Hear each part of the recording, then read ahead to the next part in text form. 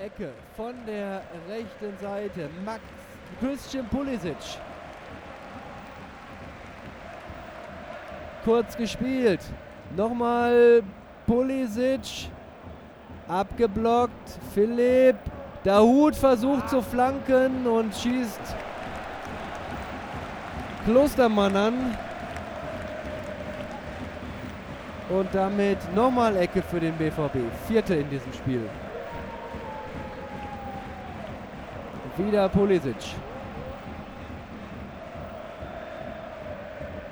Und wie hat er sich gefreut, der Lucien Favre, über den Führungstreffer. Ecke kommt rein! Und Tor! Und 3:1 für Borussia Dortmund. Witsel! Axel Witsel per Seitfallzieher in der 43. Minute. Die Ecke von Pulisic. Der Kopfball, die Glanztat von Gulaschi.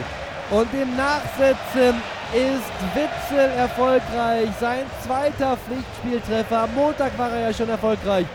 In der 95. Minute zum 1:1 in Fürth. Lange Gesichter beim Anhang von Rasenballsport.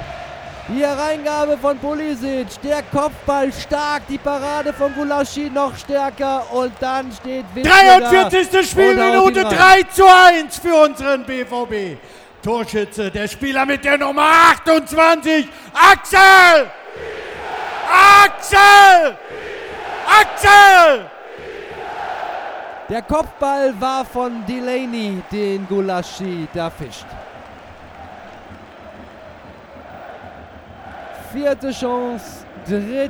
Tor für den BVB. Und jetzt sind sie alle außer Rand und Band. Spitzenreiter, Spitzenreiter skandieren sie. Ja, denn Borussia Dortmund zieht nach Punkten und Toren mit Bayern München gleich.